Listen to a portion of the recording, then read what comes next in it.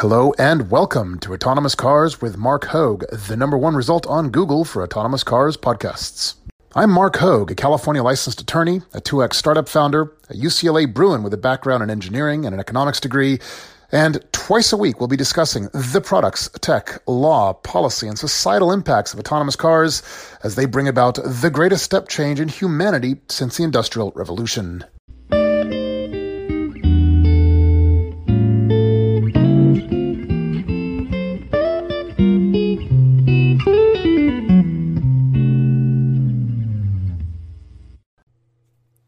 Today, Friday the 3rd of May, 2019, this is episode 103. Some more discussion about Tesla's Autonomy Day, because of course. Could autonomous cars be made safer by driving more aggressively? And what the deployment of autonomous vehicles means for congestion charges in cities. All this right now. This episode is brought to you by Shopify. Forget the frustration of picking commerce platforms when you switch your business to Shopify, the global commerce platform that supercharges your selling wherever you sell. With Shopify, you'll harness the same intuitive features, trusted apps, and powerful analytics used by the world's leading brands. Sign up today for your $1 per month trial period at shopify.com/tech, all lowercase. That's shopify.com/tech. All right, before we get started, just a friendly reminder, please don't forget to follow me on all social media at Autonomous Hogue. You can, of course, find me on LinkedIn, and you can reach out through my website at markhogue.com or autonomoushogue.com. It's all the same. But yeah, so let's dive in, because unless you've been living under a rock for the past week or so, you'll surely have noticed that the industry has been sort of up in arms against Elon and all the, frankly, outlandish claims that he made with respect to Tesla's deployment of, well, effectively level 5 vehicles by the end of 2020, along with Tesla's autonomous vehicle car summoning fleet, where you can effectively add your Tesla to the Tesla network, which can then be summoned and to pick up passengers and drive them around fully autonomously. So this literally flies in the face of just about every opinion, professional or otherwise, insofar as the state of the art and how far things really are away from level 5 fully autonomous deployment of vehicles. I don't remember if I mentioned this in the 100th episode, in which I tried, obviously, to distill the full, 3 hours or so into 30 minutes. But this really would be the equivalent of, I don't know, somebody going up to the Wright brothers in 1903 and saying, hey, in a couple of years, you're going to have these aircraft, these aeroplanes with something called jet engines, which will be shuttling people around the planet at speeds approaching 80% the speed of sound. And oh yeah, they'll be capable of landing themselves on their own with a thing called autopilot. Yeah, it really would be about as outrageous as that. So anyway, look, I'm obviously not going to rehash everything we discussed in episode 100. But I do want to kind of take issue with a few things, at least to discuss them. So on The Verge, there's an article published, shortly after Tesla Autonomy Day, so about a week ago. The title is, It's Elon Musk versus Everyone Else in the Race for Fully Driverless Cars. Give it a read. I just want to dive right in straight away and address this discussion. There's three really huge points of contention, right? So one of them is that LiDAR is just, a fool's errand, I believe is how he put it. And oh yeah, by the way, HD mapping is totally unnecessary.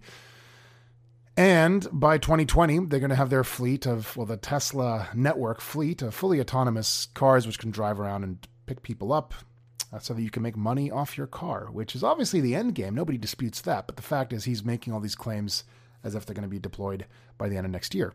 Look, obviously, as a Tesla shareholder, I hope he's right. But again, as I said before, because I'm a Tesla shareholder, this kind of freaks me out, because this is a really impossibly bold claim. So it's important to kind of, I think, dissect it and really understand what's going on.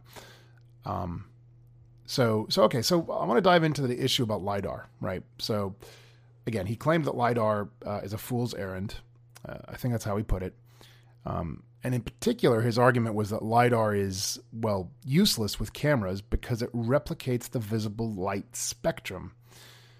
Before I get into this, I just need to make a side comment here. Nobody takes issue with the fact that Elon... Well, let me put it this way. Nobody takes issue with using cameras.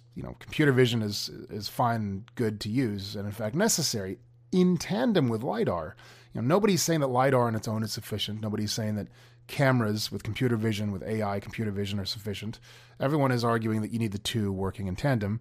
And in fact, this is obviously what AI.ai, spelled A-E-Y-E, .ai, that's what they're up to. If you remember a few episodes back, several weeks ago, we had on the show Blair LaCourte, the president of AI, and that's really what they're all about, right? It's effectively trying to simulate the visual cortex of the brain and human eyes by essentially merging into a hybrid solution the camera vision feed, the computer vision feed from the cameras, as well as the LiDAR to produce sort of a hybrid 2D, 3D view of the world. The issue here, of course, is that Elon is saying, no, you just don't need LiDAR at all. Computer vision is completely sufficient. So in this article by The Verge, there's a senior analyst at Navigant. His name is Sam Abdul-Samid. If I'm not mistaken, Navigant's the firm that also put out this chart showing effectively sort of how far along all the various autonomous car companies are at this state of the game. Anyway, he says that Musk's argument that LiDAR is useless because it replicates visible light is just wrong. And his argument is that, well, of course it's wrong because the human eye responds to wavelengths from about 380 to 740 nanometers. This, of course, is the so-called visual part of the spectrum that we've all learned about since high school. LiDAR, of course, operates typically at either 905 or 1550 nanometers. We did a pretty deep dive on the technical differences between the two wavelengths quite a few episodes back. It's worth listening to if you haven't yet. I should say already this is a misquote because LiDAR doesn't operate in ranges between 905 and 1550. I mean, I suppose it could theoretically, but effectively, you've got two flavors of LiDAR currently in development, 905 nanometers and 1550. One is cheaper than the other, but doesn't have the range. The more expensive one has the range, and so you can see the issue there. Elon wasn't trying to argue that the human eye, the visible part of the spectrum to the human eye, is the same as the wavelength or as the frequency at which LiDAR operates. That's a foolish claim to even. It's a foolish claim if he had made it, and he didn't make it. And to even argue that he had made such a claim is doubly foolish because it's just it's just ridiculous. Obviously, just looking at the numbers, clearly LiDAR operates at a frequency outside of the visible spectrum. If that weren't the case, we would, see LiDAR shooting out from cars all around us as we drove by autonomous test vehicles, and that would be super annoying super quickly. Now, what he was saying was that not that LiDAR operates in the visible part of the spectrum. What he was saying was that the end result of what LiDAR accomplishes is that it produces a point cloud, a 3D model of the visible part of the world. Well, to state that a different way, LiDAR literally creates a model of the world. It produces a model in 3D space of precisely what your eyes can see, albeit to a lower fidelity. And that is an accurate statement. So to put it a different way, his point was, LiDAR isn't some magical thing that can sort of see through barriers. It can't see through walls or through trucks and vehicles. No, it's literally a line of sight technology. It can see whatever your eyes can see. And, that's what cameras do. The difference, Elon says, is that with cameras, though, you've got this AI backend, which enables this really powerful computer vision to make greater sense of the world. So it's not just seeing it, it's actually understanding it. And not only that, by the way, because it uses a system of binocular vision, just like humans, it's able to merge the two cameras' feeds to create, wait for it, a 3D model of the world. And if you haven't seen it yet, it's a pretty astounding video. It's a great demo. It was never before shown until Tesla Autonomy Day. So if you haven't seen it, make sure to go check it out. But yeah, it actually created, they demonstrate a video of this three-dimensional model of the world produced by the cameras on the Tesla. And for all intents and purposes, at least as far as the video is concerned, yeah, it's a super high fidelity three-dimensional video, which admittedly looks a lot better than anything I've ever seen with LiDAR. So just, from the start of it, this claim, this idea to just sort of this, I guess, intent or this desire to kind of just fault Elon and then to use a blatantly logically flawed claim that he was saying, cameras and LiDAR operate at the same wavelength and that they do the exact same thing. That's a flawed argument. That isn't what he was saying. He was saying not that they operate at the same wavelength, but rather they produce the same effect, and you end up with essentially a redundant system. Now, some might argue that, well, that's precisely the point, that you want a redundant system. That's the idea. That would be a valid argument, I suppose. I'm okay with that argument. But as it stands, that claim is just simply not valid. So, all right, so let's dive into the next thing, right? So the next big thing, of course, was mapping. So this was huge. As a reminder, I had been invited by HERE Technologies to CES 2019 back in January in Las Vegas, just to help moderate 3 days worth of talks. So I got pretty in on the whole HD mapping thing. And, it made a lot of sense. This notion of kind of crowdsourcing all this data and updating effectively in real time. So just to give a really obvious example, suppose that you've got a road, you've got a road going through an intersection, and one day it's a stop sign there, and the other day it's, the next day it's a stop light.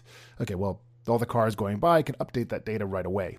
Or maybe a telephone pole or a tree has fallen down to block a road. Well, maps can be updated right away.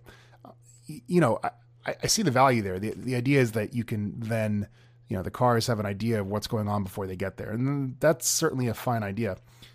But, weirdly, there's two things that I think are wrong from both points of view. So Elon, I think, I'm not going to presume to say that he was wrong necessarily. Maybe he just sort of misspoke. I agree that if you assume HD maps the way he seemed to discuss them, that is, they're effectively static, then yeah, those are pretty useless. I agree. I didn't hear him actually address the use case for these so-called real-time self-healing maps. Maps that update, well, in real time. I'm curious what he thinks about those in particular. And in this case, of course, I'm referring to the likes of HERE Technologies and others who are trying to do precisely that. I would imagine that they have some value greater than zero, and in any event should be much better than static maps. I don't know. The other issue is that, it's true that if you extrapolate to its logical conclusion, the end game is that camera vision, computer vision with cameras, if we assume that they will in fact be as good as human eyes and the visual cortex, then of course, by definition, you shouldn't need real-time maps. I mean, we humans have static maps, and that's been fine in the past, but we certainly don't have real-time maps to constantly update us whenever things go wrong. We see an obstacle in front of us, we see a tree fall over or a telephone, an electrical pole in the road or whatever, that's up. We adapt to that in real time. We don't need to rely on sort of our sat nav warning us in advance. Okay, yeah, I guess one could argue that apps like Waze, they effectively do precisely that. That's true, but we certainly did fine before we ever had Waze, and I would argue it's a nice to have, not a need to have feature. So depending on how you look at this, it's all kind of, it's just kind of a lot of back and forth discussion. I could obviously go on about this forever, but I want to touch on two other topics today before signing off. I will wrap it up though for now by just saying, finally, with respect to the third point, the deployment of the Tesla fleet, the Tesla network, car sharing, adding your car to the fleet and so on. I think I wrapped up also in the 100th episode saying this, but it's worth saying again. It's highly improbable this will actually go live by 2020. In fact, I agree with others because I've said as much myself since the beginning of this podcast 14 months ago, which is that level 5 is at an absolute minimum 5 years out, realistically more like 10 years out, and it could be in the 15 and 20 year range for full level 5 deployment. So yeah, if he's able to accomplish anything even close to this, meaning effectively level 5, although now that I've said that, that really just means really good level 4. But let's just say, even if he gets level 5 deployed, and even if he's a year or 2 or 3 or even anything up to 5 years late, compared to what he's promised, that's still an astonishing accomplishment. And yeah, this effectively destroys all other competitors just like that. I mean, literally, if he gets this on the road in the next 2, 3, even 4 years, I mean, honestly, Uber, Waymo, Lyft, arguably all the automobile companies, the oil companies, everyone's basically done. Or at least, if they're not dead, they'll be dying in the subsequent years to follow. I mean, this is really an astonishing thing. It's easy to fault and criticize and ridicule Elon for these claims. And I get it. There's a difference as between launching rockets and landing them vertically. I get it. Autonomous vehicles, achieving level 5 is an altogether different beast. I get that. But, he's so far accomplished everything he said.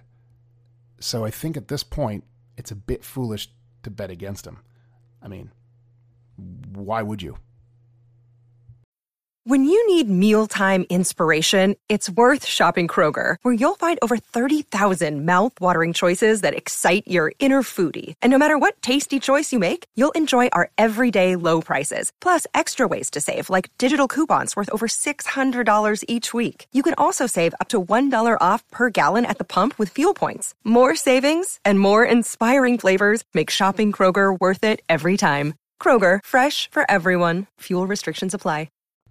All right, just a brief discussion here on an article over at TechCrunch. So the title of the article that was published just 5 days ago, Autonomous Vehicles Make Congestion Pricing Even More Critical. I just want to take issue with something that was said here in particular. But first of all, just for those of you who aren't familiar, congestion pricing is basically a toll which is assigned for driving into cities in an effort to reduce traffic, right? So you drive into London during the day, I think you're hit with £12, which is something like, what, $15-ish? $18? I don't know. Here in the US, I think DC tried something as high as $40. I think New York's about to do a similar thing. But yeah, it's basically just an artificial way to keep traffic down with a financial disincentive to drive. So this article, I just want to touch on this one thing here, right? So the article says that, when not in use, autonomous vehicles need to go somewhere. There are 3 options: go back home, park somewhere, or circle around. Most likely, these cars will endlessly circle the streets rather than parking and paying fees. I agree in part.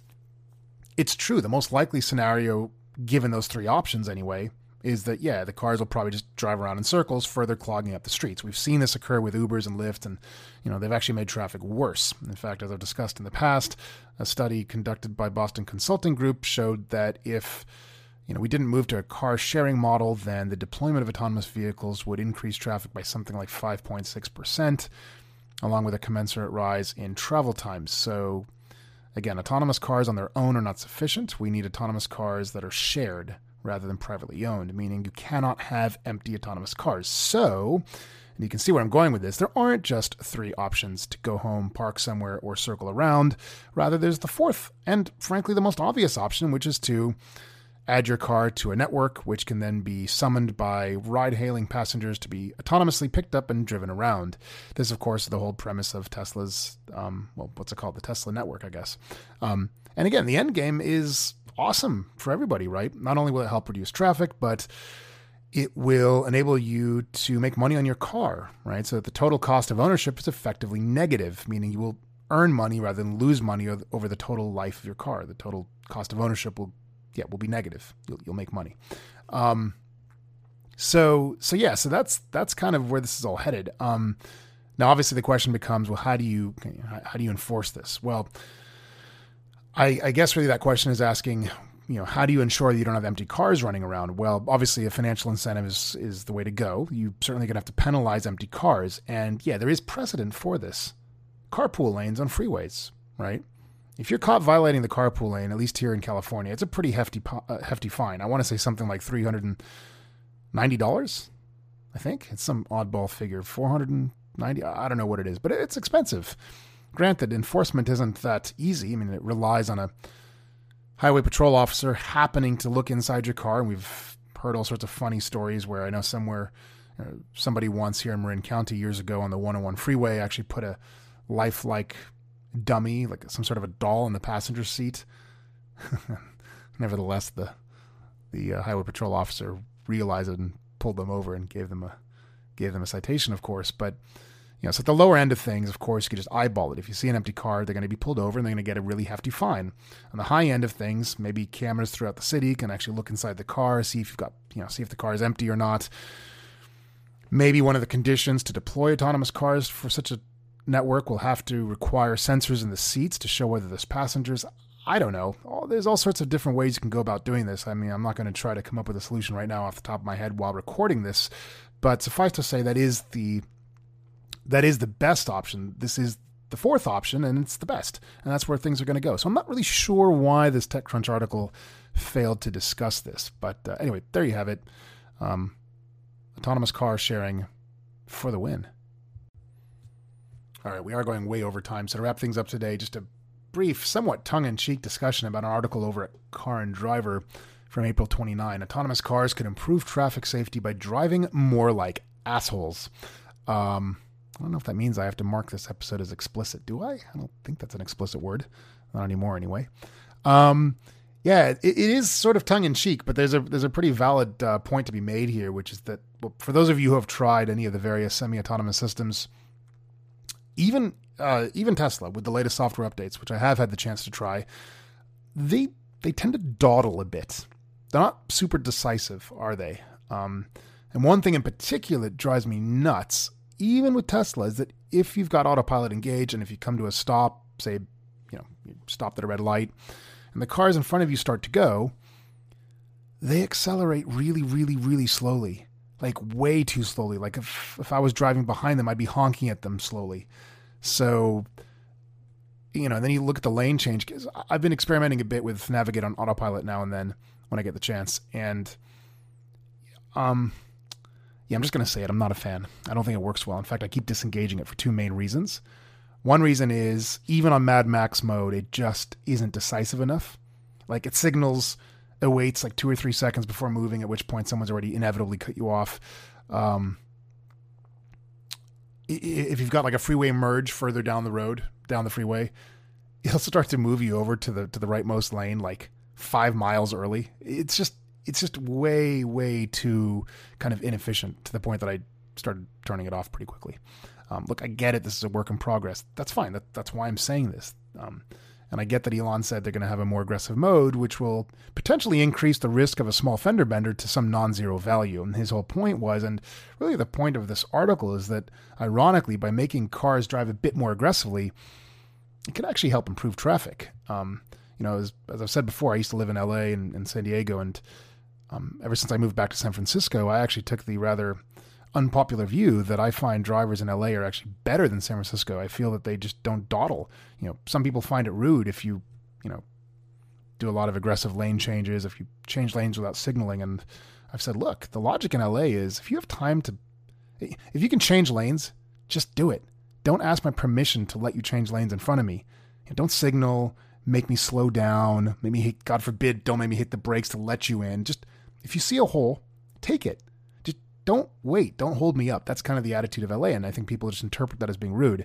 On the flip side, I've never really experienced anybody ever cutting me off as much as I have here in San Francisco, but that's a different discussion. I mean, the point, though, is that, yeah, there is something to be said about not dawdling, but if you can help autonomous cars be a bit more aggressive, a bit more, let's not use the word aggressive, let's use the word assertive, right? I think being assertive is the opposite to dawdling insofar as driving is concerned anyway. I think that would go a long way. So yeah, I definitely kind of agree with that. Because yeah, as it stands now, I find Navigate on autopilot intriguing at best, a novelty, but not really so useful. I don't find the auto lane change to be sufficiently effective or efficient, so I don't really use that either, at least in very unusual circumstances. So yeah, I'm all for it. Indeed, let's make autonomous cars a bit more assertive. All right, well, that's a wrap for today and indeed for this week. Thank you so much for listening as always. If you're enjoying the show, please continue to share it with your friends and colleagues. And as a reminder, if you want to be a guest on the show, just head on over to markhogue.com. There's a link in the top right corner where you can submit a booking request. That's the only way I'll be taking guest bookings for the show going forward. But yeah, have a wonderful rest of the weekend. I'll see you back here on Tuesday. Thank you so much for listening. Bye-bye.